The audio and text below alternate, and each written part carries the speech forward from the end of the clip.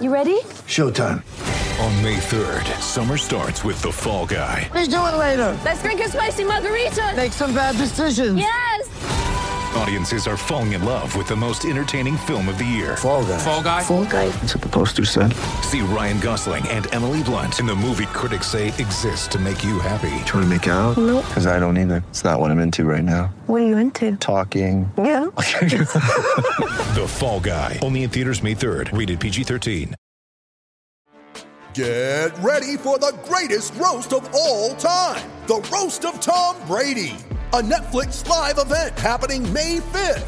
Hosted by Kevin Hart. The 7-time world champion gets his cleats held to the fire by famous friends and frenemies on an unforgettable night where everything is fair game. Tune in on May 5th at 5 p.m. Pacific time for the Roast of Tom Brady. Live only on Netflix. It's a great football team with a lot of moral fiber and a lot of character, and they showed it. Shout, a Buffalo football podcast, hosted by Matt Perino and Ryan Talbot. No place else you'd rather be than right here, right now. When it's too tough for them, it's just right.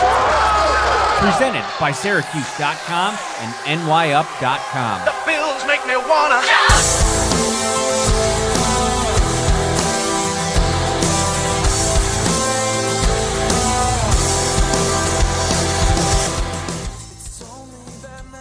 What is up, everybody? Wednesday night, no Bills game this week. It's really quiet on the Bills beat this week as everybody kind of regroups and gets some shut-eye for a change for a couple days.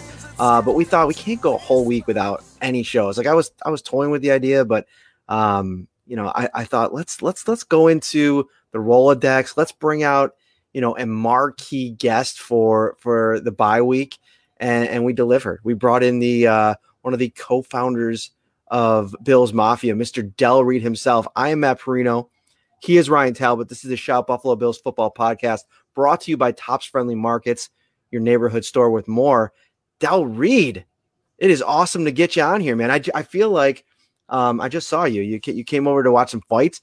Ryan, that's one of the downfalls of living out in Olean. You can't come over to the house and watch the fights. But we watched some fights. We watched some college football. How you doing, my friend? Great. I'm going to add marquee guest to my Twitter bio when we're done here. I mean, that's quite a connotation. Thank you. You're welcome. Ryan, what's up? What's going on with you? Not too much. Like you said, it's a pretty quiet week around here. Put up something about a little rookie report on the site today, though. So if you want to kind of get a look at how Buffalo's rookie class is doing, there's something up on NYUp and Syracuse.com.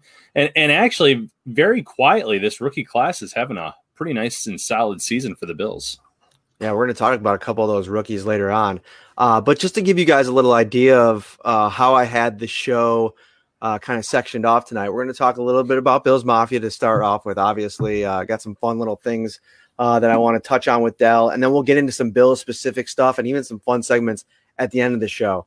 Ryan had mentioned that you're a big Howard Picks the Bills fan, and I think most Bills fans are. For our buddy Howard Simon over on WGR 550, and actually I did a spot on his show this morning, so go over to the website and check that out. But we're going to do Del Picks the Bills tonight at the end. So that was Ryan's brainchild. So very good stuff. A tradition like at least one other. All right. So huge month for Bills Mafia. Obviously the team's doing so well, 7-3, leading the AFC East. I mean, this late in the season, and it's been 3 decades. But for the fan base, I think it's crazy that we've arrived at a time in social media and what social media can do, that the awareness for the awesomeness of the Bills fan base is at an all-time high. I mean, you see people all over the country, reacting to all of these things that Bills fans do every year, year in and year out. And as a guy that, has, a lot of your notoriety comes from just being a Bills fan. What does that mean to you to know that, hey man, this is you always talk about family and you always talk about, Bills Mafia being this great big group. How cool is it to just see where it's come? Dude, it's insane. I wouldn't say I would say all of my notoriety has come from being a Bills fan. Nobody knew anything about who Del Reed was, before that. But no, it's crazy, man. And it's, an honor to play the unique role that I do in the fan base, and nothing that's ever taken for granted or whatever. But it's great just as a fan in general, because we know we're awesome fans. I mean, ever since I was, after the Super Bowl years and all through that, as the Bills had some national prominence, you talk about the tailgating and all of that. And I always think of those fans out in the hot tub out in front of what was then Rich Stadium during the playoff games and everything. Like, Bills fans are unlike any other group. And to see it now after the dark years have gone through, with the drought and everything, we always knew we were awesome. We always knew that, we were special. Now to see the national eye kind of focus in on what we are as fans, and not just as our love for the team, but how we give back to the community is just, it's really cool to see. And speaking of the community, you've kind of paved the way with 26 shirts and doing good things for the community, raising money for good causes. And just recently, the Bills Mafia raised money for a great awareness, and that being Josh Allen's grandmother. What did you think about that whole process and how it took off after the news was broken after that Seahawks game about what had happened? What were your overall thoughts on that, and kind of based on how you've been doing this in the community for so long yourself? Well, I guess pride, just as to be a Bills fan, to be a Western New Yorker. And I don't know about Trailblazer or anything like that, because I'm a product of this community. This community is so, city of good neighbors. It's not just a sign that you see going into the, driving down the 33 into the city. It's something of who we are. And so anything that I am is just a product of what we all are. But it's great to see it, and people often think that, like, when something like this happens, they think that I'm the one that started it. And I'm always quick to say, like, no, this was like in this case, like at Slinky Joe 1's idea, and it's all of us. We're all, we all have this focus about helping out our fellow fan and the whole community aspect. And it just feels great to see it. And just, I'm just proud just to be a fan of the Bills. Yeah, it's like anytime anything happens in, within the fan base and within the organization, I almost feel like the first thought that everybody goes to is, okay, how can we help out other people? And what's cool about that too is it really ties into what you've done with what we talked about, your notoriety. I mean, you took obviously something that blew up, a concept, a brand, and really focused your energy on building something now that just this past week, 7-year anniversary of 26 shirts. I mean, how cool is that? Not even, the Bills fan part of it. I mean, that's one thing, but all the work you've been able to do. I think you're closing in on $1 million, right? Of donations. Yeah, we're getting there. It's crazy. And I mean, I'm a computer programmer by trade. This was not part of the plan to do anything like this. I just always felt, and I always joke, that I've read too many Spider-Man comics. With great power comes great responsibility. And when this social media audience just kind of like fell in our laps, Bree and Leslie and myself with everything with the Bills Mafia, we all agreed, like, right from the jump, that let's not make this about ourselves, because this is something that's special and can really benefit the fans in general. So let's not put Dell and Bree and Leslie at the forefront, but let's put our fellow fans in the forefront. And that has just carried through in terms of all these other crazy ideas I've had along the way. Just trying to make things that, do events that would make, fans excited and have fun and maybe give back at the same time. Because, somebody asked me really early on in the whole Bills Mafia days, because we were doing Bills Mafia t-shirts and everything. Before I learned you can't put Bills on shirts and stuff. But I've learned a lot about intellectual property and where all the mines are in the minefield over the past 10 years. But people asked early on, like, what is one person specifically said, is this all this is about, is just t-shirts? And we were like, no. In fact, like, let's just, at that point, we probably sold like 5 shirts. Like, all the money we make, we're just going to give it to Roswell. And it was just, I think that really has helped kind of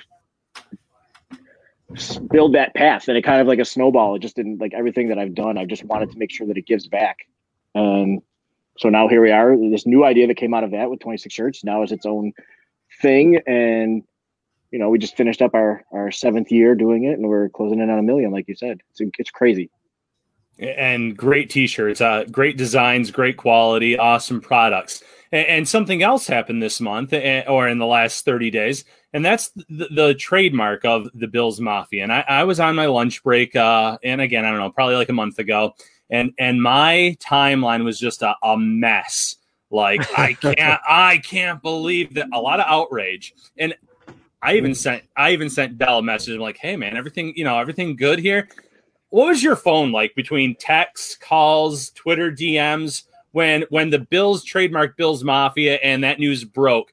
What was your day like that day? Because you were pretty quiet on social media until you kind of came out and said, hey, whoa, guys, we knew about this. So go ahead and tell us a little bit about that. Yeah, that was crazy. Okay, so I learned a long time ago to turn off notifications on my phone. And there's, it's my phone's pretty chill most of the time. Somehow that day my phone was blowing up anyways. I can't even explain it. It was just, there was new channels I didn't even know were possible on this thing that, were coming in, people talking and everything. And the irony is that the reason I didn't reply to anybody is because I was filming something with the Bills that day. So it was something that was already on my radar. That information, came out through a third party, a guy who does, social media. And I think he's a trademark lawyer or something like that. He reports on all kinds of stuff like that. But I don't think that's the way it was really meant to hit the world, but that's the way it came through and everything. So those, like you said, those plans were already in place. And I was fully aware of everything that was going on and like I said, involved in the conversation before that Friday. But it was crazy. And a lot of people, it really felt good. Not for anything, just being selfish or whatever. It felt good to have people looking out for me and Bree and Leslie and everything. I mean, the people were tweeting and commenting and texting me and, practically woofing me, to use an office term. So nice. Fax, if I had a fax machine, I think it would have been going off, but people were reaching out through every angle they could. And it meant a lot, to put all this time and effort that we put into something. And when people don't know the whole story and they have that first impression, for them to want to defend it like that means a lot. And I think it says a lot about, what we've been able to build and just, how people have embraced it and love it. Before we get too into the weeds with some football stuff, I see a lot of conversation out there about food, Buffalo food, chicken wings, is obviously one of the more popular topics on social media. So I thought, we're all three Western New York guys. We've been, pretty much everywhere that you can go in this town. So I want to know for you, Del Reed, your favorite Buffalo food, whatever it is, dining out experience. Hit me with it. Wings. It's absolutely wings. During that whole early part of quarantine back in March and April, we tried at home. We had an air fryer and we were doing everything we could. But as soon as we had that comfort level to order food in, that's the first thing we ordered. My wife, Chrissy, says, what should we get? And I was like, before she even finished the question, I was like, we need to get chicken wings. And she's like, I knew you were going to say that. Well, why'd you ask? Let's just get some chicken wings. So that's by far my favorite. And beef on weck. I mean, I'm a total Buffalo homer here, totally hitting the template, but it's true. Wings and beef on weck are the way to go. And pizza. Okay, so now I have a list. But literally just everything and anything. Anything that Buffalo's known for, except for my beef on weck, I can skip the horseradish. I am so not a fan. Oh, same. See, I have to jump in though. What about Loganberry? Because that seems to have a divide. I love Loganberry personally. I think I'm on the line. If it's there, I'll drink it. I don't really. Yeah, I'm very zen about Loganberry, I guess. It is what it is. That's not quite the hot take, but. Ryan, do you drink sodas though, pops? I don't. I call it pop, but okay. But you like Loganberry? I do. Yeah. But see, for me, I stopped drinking pop probably 10 years ago now, almost 8 years. Because I used to be a Mountain Dew fiend. I would have 2 liters. What we do is we go on a night where we were going to just I'd have a couple friends over, a couple cousins, we'd go and turn on the Xbox and just, whether it be Madden or whatever we ended up playing, we'd go to the Tops and get a couple cases of Mountain Dew, and I would just be absolutely killing. Somebody says, who says pop? Pretty much everybody in the city says pop. So if you say soda and you live in Buffalo, I say it out of respect because I know like a lot of people that we have on might not, but it's pop. Come on, like let's get real. But anyway, Kelly's not a Western New Yorker, that's for sure. Okay. Welcome to the conversation, Kelly. But there's no way you can grow up in Western New York and say what's pop. Yeah, that's come on. But no, so Loganberry for me, I don't know if it's just because I haven't I don't drink pop anymore, but I had a Loganberry at Ted's, I think, a couple years ago, and it was awful. Absolutely awful. You know what it is? It's like drinking syrup. And sometimes you're in the mood to drink maple syrup, and sometimes you're not. But the same reason with pop, like I can only drink diet pop at this point if I'm going to drink it, just because otherwise I feel like I'm just drinking like straight syrup. And I mean, I'm not even a big diet pop fan anyways, but if I had to choose, it's the syrup thing. It's so rich and sugary. All right. Speaking of, rich, sugary, I don't know if that really works, but 7-3 Buffalo Bills are absolutely killing it right now. I mean, I'm looking at some of these offensive numbers, and we're going to get to them in a minute. I mean, you have to be so excited about the potential of, this team in January for the first time, and I don't know how long. Before we get into it, and we're going to get into it, a quick word from our sponsor.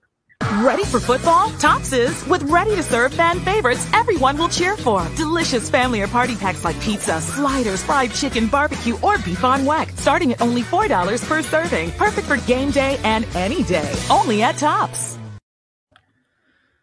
So 7-3, up a game and a half in the AFC East right now over the Miami Dolphins, who are obviously surging 5-0, and we'll get to them a little bit later in the show. But I texted Ryan and I basically said, okay, to start things off here, let's do our top 3 storylines headed into the next section of this season. It's those final 6 games before the playoffs. And I feel like we could probably go around the horn, and let's start with Ryan. What's your top storyline going into this week? Well, I want to see them fix there's a few things, but you know what? I'm going to start with the third quarter issues. That's my biggest storyline. Can they fix what's going on in the third quarter? Good teams adjust at halftime. I get that. I understand that. The Bills are moving the ball up and down the field in the first half. They're putting up points, so teams adjust. But the fact that it's taking the Bills an entire quarter, it feels like every single week to make their proper adjustments, it's clearly leading to a lot of really close games that are making fans, as always, wait down to that last final minute, those last closing seconds to make sure the Bills can hold on, or in other cases, fall a little bit short. It seems like that's the way it's been for the last decade. The Bills can't win comfortably. They can't have one of those, hey, this game's over in the fourth quarter, let's kick up our feet and relax. It's just not the Bills' way. But it would be nice to see that be the case, especially with such a high-scoring offense. What about you, Del? What's standing out right now in terms of, storylines heading into this next part here? No lie, dude. My exact same storyline is what Ryan just said. Seriously, the third quarter is such a scary time every week because it just takes so long to get going. And Josh Allen has done a great job of being clutch in the fourth quarter, but I feel like he shouldn't have to be showing that so many times because of, just that sluggishness that seems to happen in the third quarter. So because we have the same thing, can I say something from a national level? I think the biggest thing is that I am so impressed with how the NFL is somehow pulling off this season in the middle of a pandemic. And, there's people that have opinions like that, maybe they're not doing as great a job, but when you think about it, you take a step back, like this is amazing. There's no hockey bubble. There's no basketball bubble thing going on here. Like players are going out into the world and living their lives and then coming back to work. And granted, they're not out, hopefully like partying and just doing everything that maybe other people would do. But it's just amazing to me how the NFL has managed to survive this pandemic so far, because going into the season, I'm not going to lie. And you can check the Twitter feed, right? Like I was convinced that there was going to be canceled games, and it was just going to be such a weird season. And it is a weird season, but the fact that the NFL has been able to pull it off this far, I mean, we're over halfway into the season now, and it's still full steam ahead. So I guess kudos to the NFL and kudos to, all the players. I mean, there's positives here and there, but that's going to happen. I mean, we're seeing as these, percentages spike across the country, it's just impressive that, they've been able to pull it off this far. No, I agree. I think that's a great storyline because, today actually the NFL has mandated all teams across the league to get put them all into that increased COVID protocols, and they're taking it super seriously. And I think that's an important thing. I've been kind of looking ahead to the playoffs and what that's going to look like. Does the NFL look to create maybe a playoff bubble where they can kind of control the variables? Because one of the things that I was talking about with a friend the other day was what happens if you get to the AFC Championship game, and I know Bills fans are hoping it's the Chiefs and the Bills, and Josh Allen gets COVID or Patrick Mahomes gets COVID.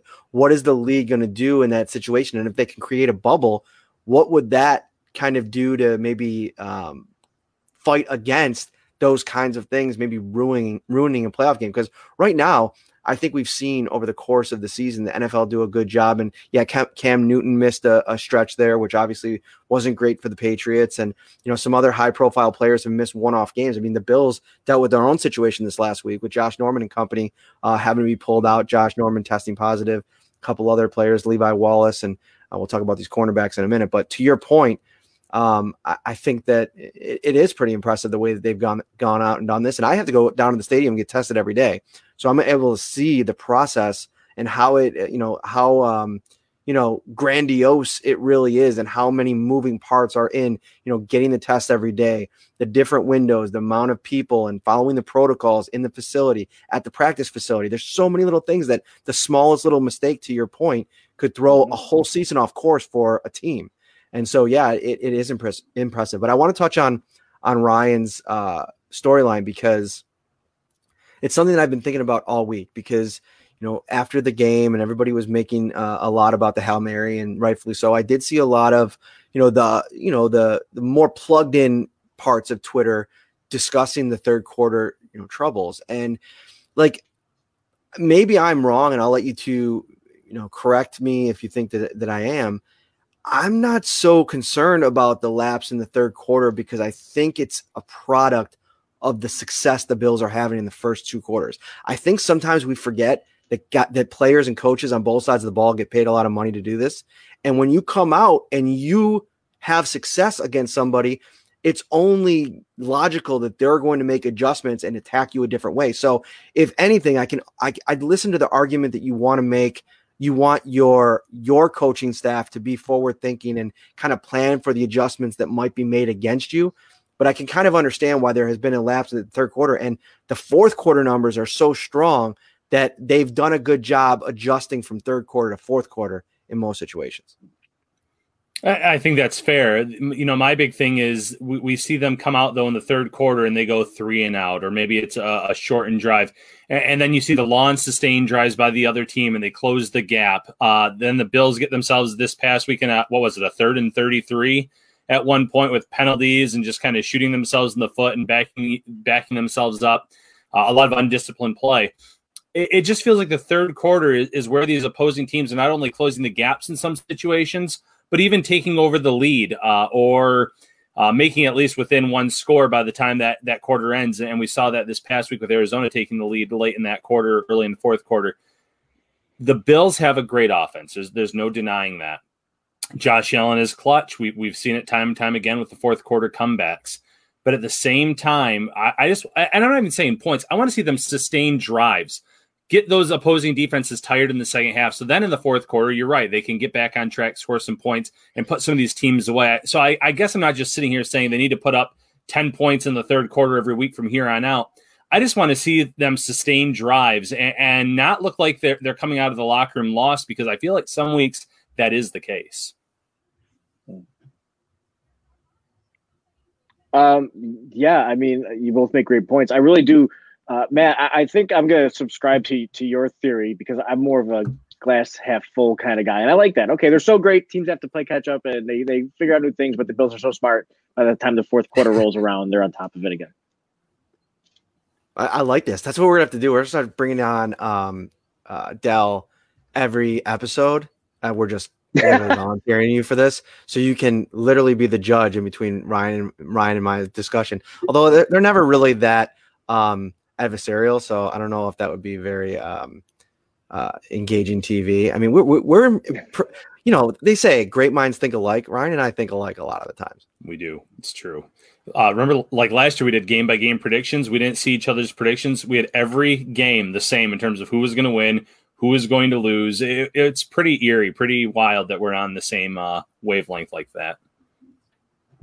One of these years, you guys got to change it up, and one of you got to go like full Skip Bayless and just do that for the entire season and see how the numbers change. I don't know if that would play well in this fan base because I think they're so used to a lot of those talking heads taking shots at this team in this city. So we're going to kind of stay away from that brand a little bit. But another storyline I want to hit on, and I'm seeing it in the comments here, is update on the Dane Jackson injury. And I'm wondering if because of the hectic nature of that game, I don't think a lot of people realize that Dane Jackson came back in and finished that game, right? Like he came back in the fourth quarter, finished that game. One of my big overarching storylines looking into the second half of the season is what does this starting five look like down the stretch into the playoffs in the secondary? Because I think that's one of the areas where as much continuity as there's been, and there's been a couple games like Micah Hyde missed the game, Dean Marlowe came in. There's been kind of like a revolving door at that second cornerback position because of injury. Mm-hmm. I think they've landed at something with Dane Jackson that I think is something they really should explore. I like the idea, and I know you have so much, veteran, players at that position. I mean, Josh Norman won an All-Pro in this league in 2015. Levi Wallace has started almost every game the last 2 seasons for this Bills defense. But I think what Dane Jackson showed is that he's up for the challenge against really great players. He's opportunistic. He likes to take the ball away, which I think that, Leslie Frazier said it this week. He was asked, what's this defense's identity or what's it going to be? He's like, we want to be a defense that takes the ball away. Well, Dane Jackson's played in 2 games and he's taken the ball away twice. Mm-hmm. So if that's going to be your identity and you found a player that's doing that, I think you keep him in. Where do you guys fall on that? Dal, go ahead. I'll let you start. Yeah, no, I think he's been an awesome surprise. I mean, when you think about just the scouting in general that this team has come up with Levi Wallace, undrafted free agent, and then Dane Jackson, who he's got such a nose for the ball. I think it's super encouraging, and they've done the either it's great coaching, pulling great plays out of these players these diamonds they're finding in the rough and polishing them up, or what, but. Yeah, I think they've done a really great job in terms of making sure that secondary, because that is scary. You talk about the revolving door at CB2, like that's really scary. And so far, they've managed to make it. Through 10 games, they've managed to do a pretty decent job with that defense, that defensive secondary.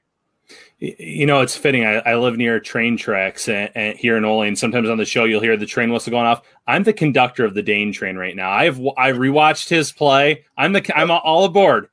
I want Dane Jackson as cornerback number 2 coming out of the bye week. And here's my thought. You mentioned a lot of it already, Matt. He held his own this past week. 1-on-1, DeAndre Hopkins, 3rd and goal, and he plays the ball perfectly. He is in that contested area. I wanted to see how he would do in those moments, those big moments. And that's an example of a big moment. I know it's the first quarter. I know it's early in the game, but you're going against an all-world wide receiver, and you don't that moment's not too big for you. You go back to the Jets game. Here's a guy that I think the Bills wanted to kind of stash for the year, and they had no choice but to bring him up for that Jets game because they were already getting banged up there. What's he do? He reads Sam Darnold's eyes, and he gets an interception. He gets a second pass defensed in that game. He gets the fumble recovery last week against Arizona as well. The moment hasn't looked too big for him yet. And yes, it's a small sample size. You need to see more there. I get that. But what's the harm in throwing him out there against the Chargers? And if he gets beat once or twice, then you can turn to those veterans, the Josh Normans, the Levi Wallaces, the guys that have come in here and they know the expectations. But why not wait and see what you have with this guy? Don't put it off. Don't say, hey, we're going to go with the veterans instead because they're vets. No, this team has always been about earning your keep. And right now, with that small sample size, he has shown that he belongs out there on that field. Yeah, and I like what Lamar says in the chat over on YouTube, that he's earned it. And I think that that's a big, of saying that should just be put up on the wall at One Bills Drive, is that, everything around here is earned. Sean McDermott has said it over and over again. So when you have a guy that comes along and plays at the level that Dane Jackson has played at, in albeit a very small sample size, I think you should let him continue to play. And I don't think Levi Wallace has done anything to lose that job. I'm sure watching him on Instagram Live during the game, tweeting videos, I mean, he was perfectly healthy, but obviously because of the contact tracing, he couldn't go. It's a tough business when it comes down to it. But I think that there's been times over Levi Wallace's career where, he struggled a little bit. And he's been the guy that, because of Trey White and how good he is, opposing quarterbacks attack that side of the field. And I think that there's a swagger to Dane Jackson. And I was watching the Gabriel Davis mic'd up segment that the Bills put out right before this, and he was really vocal on the sidelines. He's like, I love me some Dane, man. I love me some Dane. That's what he was saying on the sideline. And so you could tell that there's some juice there, that they were like, okay, he makes a big play on DeAndre Hopkins. You don't think that like gets everybody fired up on the offensive side of the ball. And what do you know? They come back on the next series, have a touchdown drive. So somebody's asking in here, PJ, do they try him in the slot as well? That's an interesting question, because I think it's a weird time for that, because I think Taron Johnson just played his best game of the season. And so I think that Taron Johnson's earned himself a little bit more runway here. Not to mention Cam Lewis, who I think is almost eligible to come off of IR. They like him in the slot as well. They still play Saran Neal in that big nickel spot. He had some reps there this week. Dane Jackson coming out. When Brandon Beane was talking about him, they said they liked his versatility, play inside and outside. But when you played that well at outside, I think you might have found yourself a new home on the depth chart. Yeah, no, that's perfectly said. I think having that outside cornerback is more valuable than having a guy in the slot. We're on the same wavelength. And with Taron Johnson, I agree that this was a really good game for him.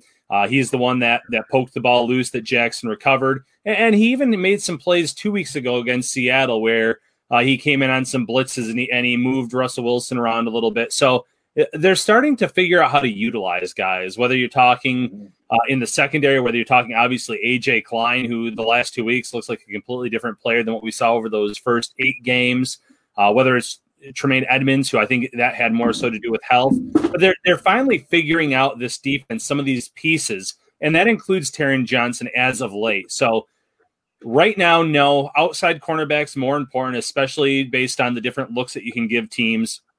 And as long as he can hold his own on the outside, keep him on the outside. You know what I'm doing right now? Fixing the clock. Fixing my clock. Somebody made a great observation, in that I hang this thing up and I plug it in every week, but I've never actually set the right time.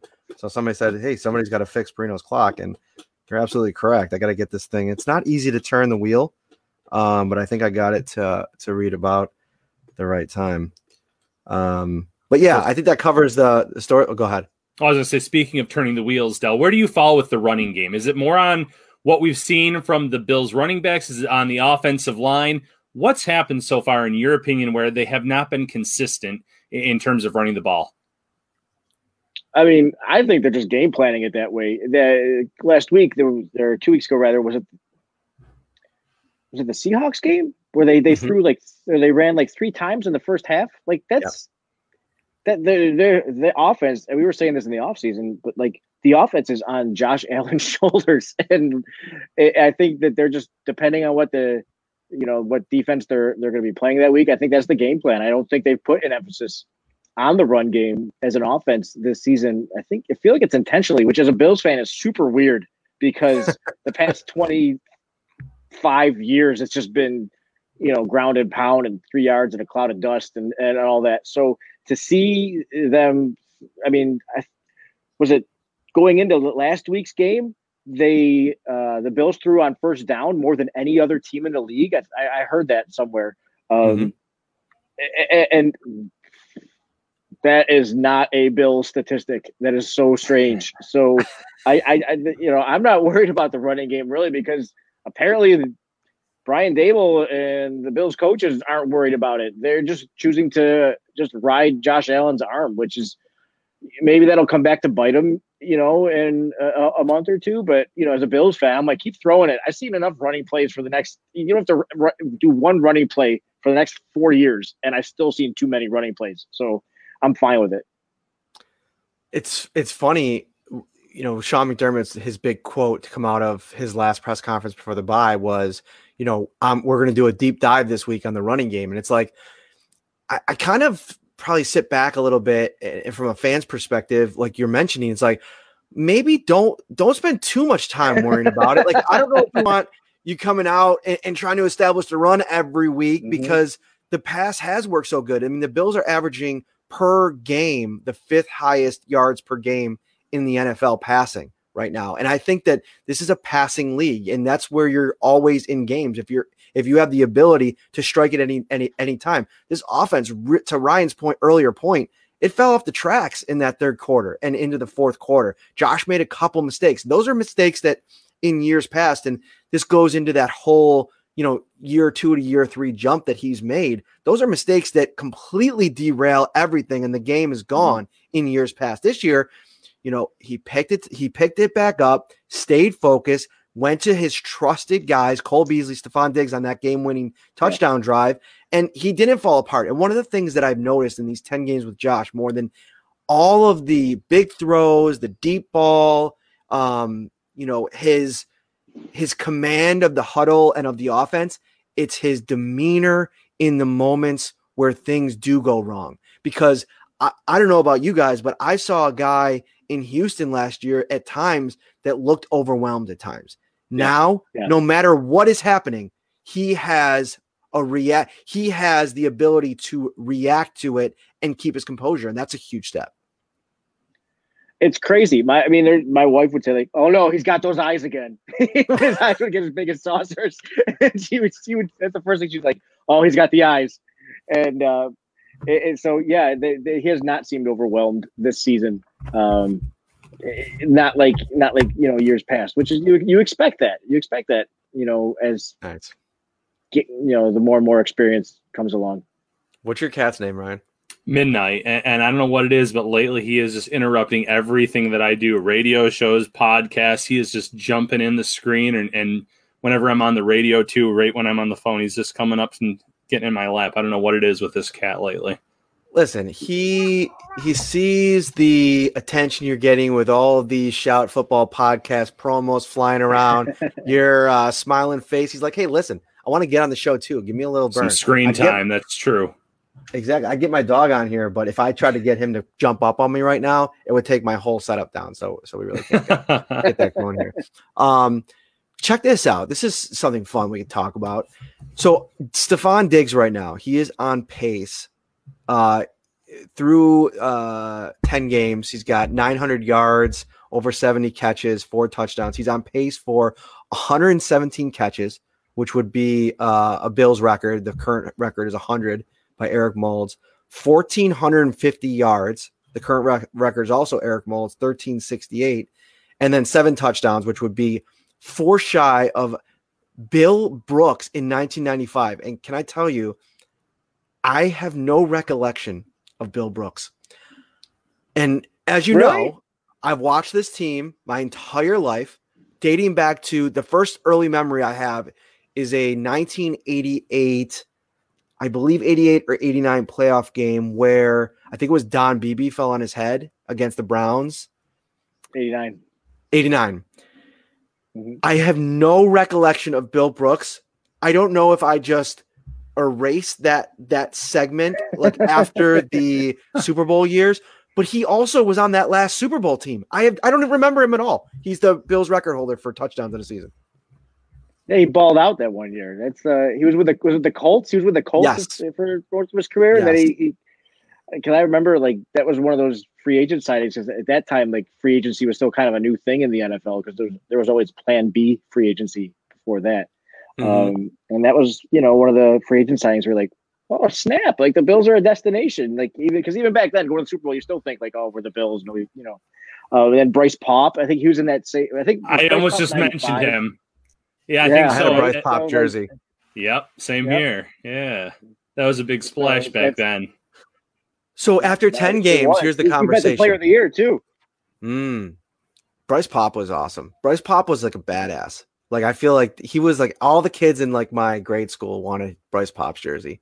All right. With Diggs though here, where does he rank for you guys already? 10 games. It's only 10 games.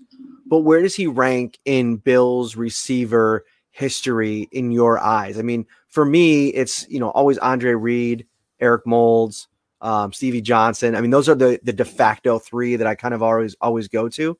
I think James Lofton should be in the conversation. I mean, he had some good years in those Super Bowl years, but I mean, Stephon Diggs, I mean, if he goes out here and puts up the season that he's on pace for, I mean, he's already etched himself a pretty special spot, in this franchise's history. I mean, if we're going to be talking about Stephon Diggs, and the stats are what they are, I mean, is it weird to bring Cole Beasley into this too in terms of like all-time great Bills receivers? Because like that dude is clutch. Like, why are you not throwing to that dude like every single play? He almost, he's always open. It's crazy. So I don't know where Diggs or Beasley, I guess I brought him up, but where they fit in the conversation. But I mean, it's just nice to see the Bills in this phase of the NFL's history, which it's been in for a while now. It's nice to start seeing them have receivers that are actually playing like the rest of the NFL. And, not that they're, I'm not equating them to like average receivers. Don't get me wrong, but it's just nice to finally see the Bills have an offense, have receivers that are have these opportunities to even perform like this. So that's not quite the answer you wanted, but that's my take. And they're all unique in their own ways, too. Andre Reed was known for going over the middle and not being afraid of taking those shots. And Eric Moulds is that one Bills player that I said, he had some decent quarterback play over his career, but I said if he had one consistent quarterback through the course of his career, we would have already seen him in Canton. And that's how talented I think he was. I really do. I think he was – you switch him with Marvin Harrison on the Colts, and you're talking about two guys that still have really good careers, but it's Moulds that's in the Hall of Fame because he played with Peyton. He would have played with Peyton Manning over the course of his career. And I know it's the woulda, coulda, shouldas, but that's how I was looking at that. Diggs is his own special player. He's a complete package. He might not run over the middle like Reed, but he's a great route runner, so he can create that initial separation. He gets the yards after the catch, but you can also count on him in those contested areas.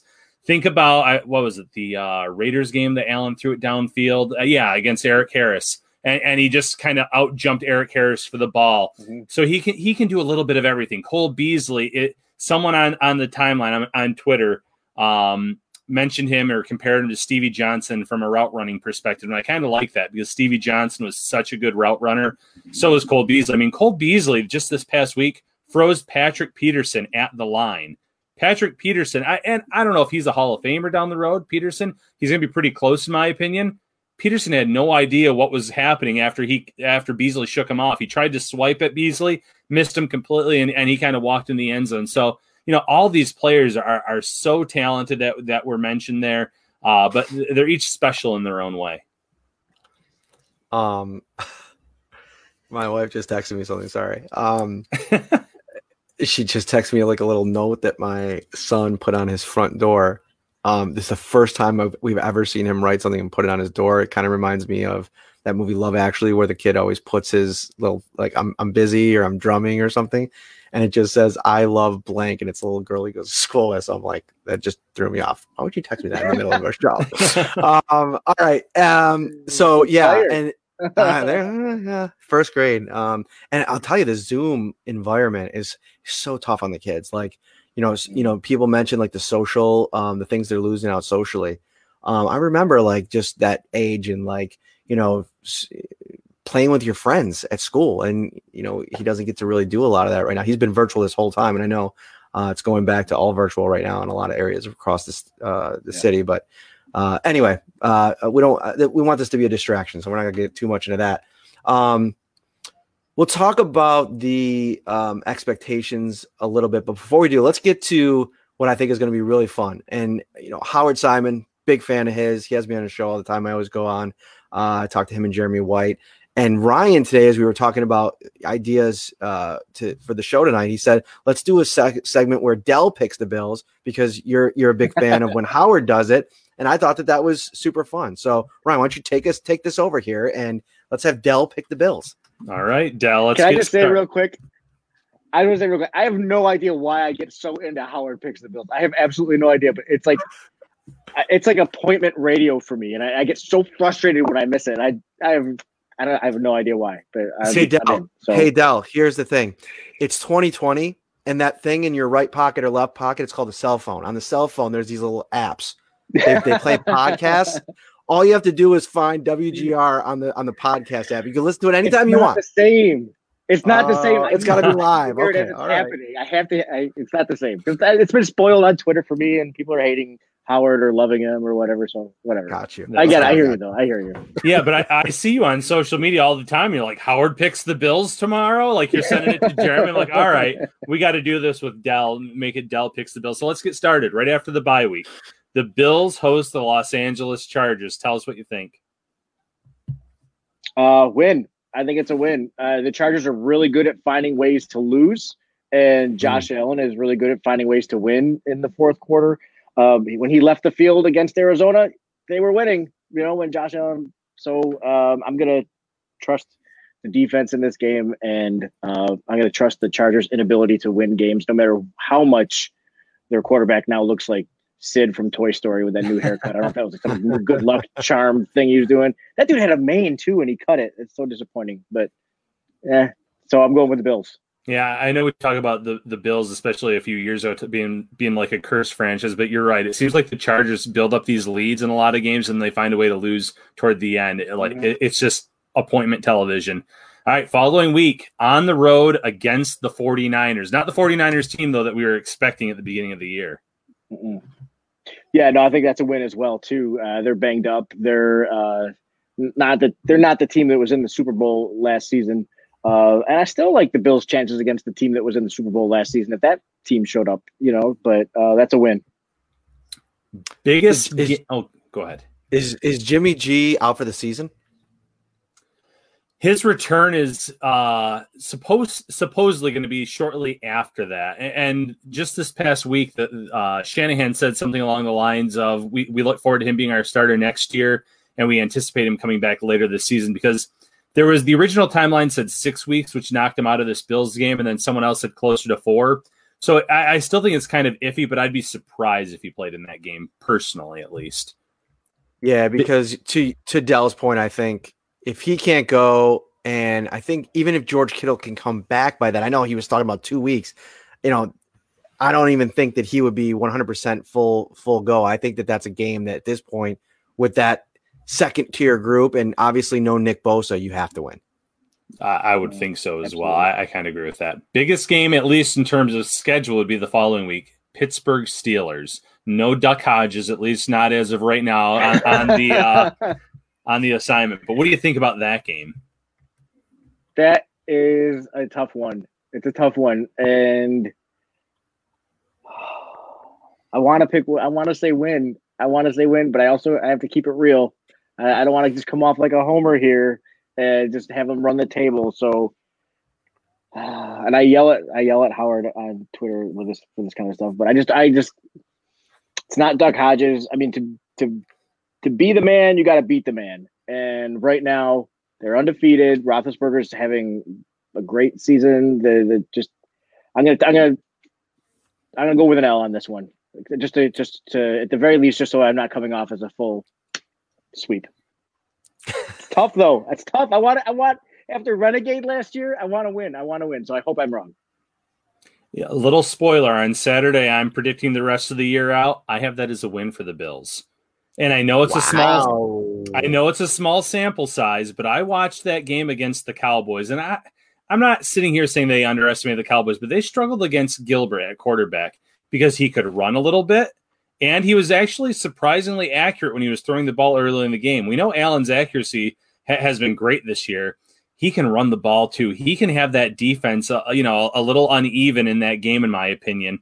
And then when it comes to Roethlisberger, Buffalo's really struggled against some of these more mobile quarterbacks. You're not going to have to really worry about that so much with Roethlisberger. You have a guy that at this point stands in the pocket more, so you can bring the Mario Addison, the Jerry Hughes. You can send some blitzes and maybe get home to him. So maybe that's an upset, but I have the Bills winning that one. I think it's going to be that game that gets everyone talking about the Bills again as a serious contender, although they should still be talking about them that way after they beat Seattle, after they had that game against Arizona won. But I think a game like that will get the national pundits talking again about, hey, this Bills team is for real. So I have that one as a win.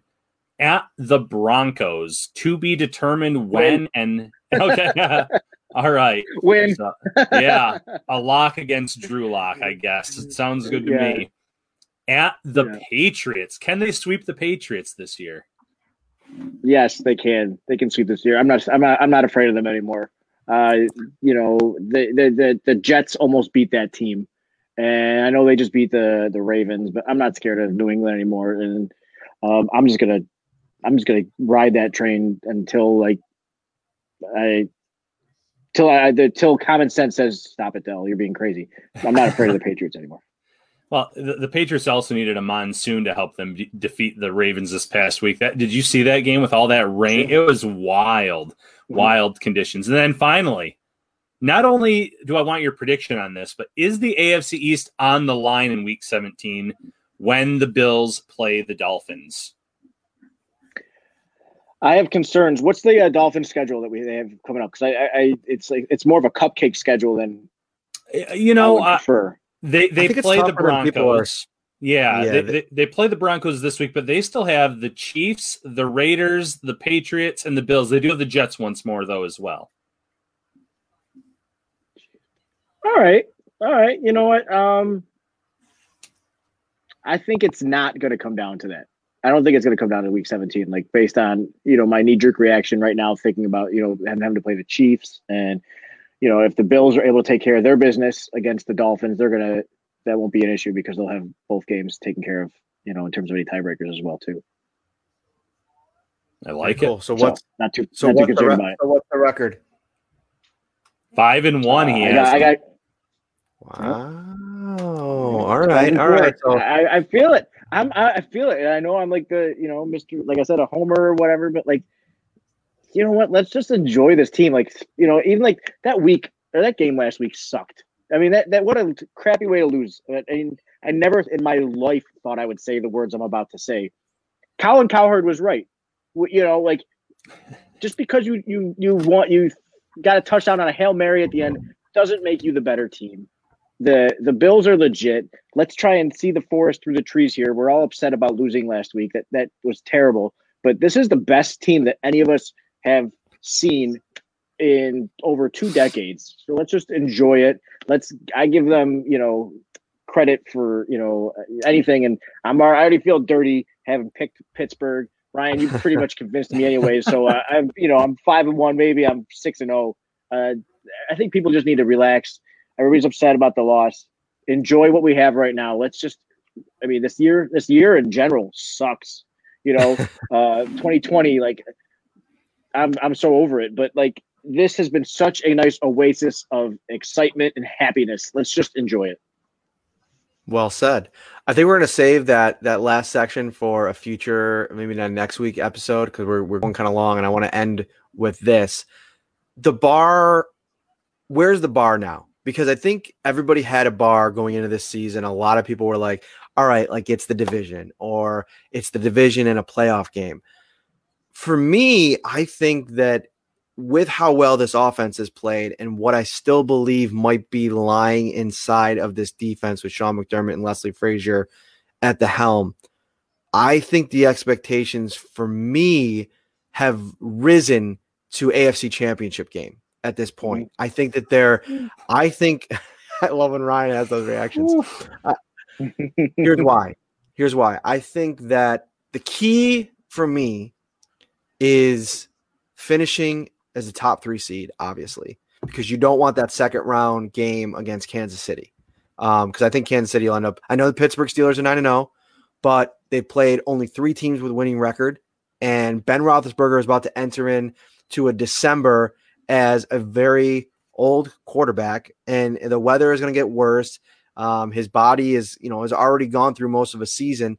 I think he's just going to be beat up. I'm anticipating we're not going to see the same version of that offense down the stretch that we've seen early on.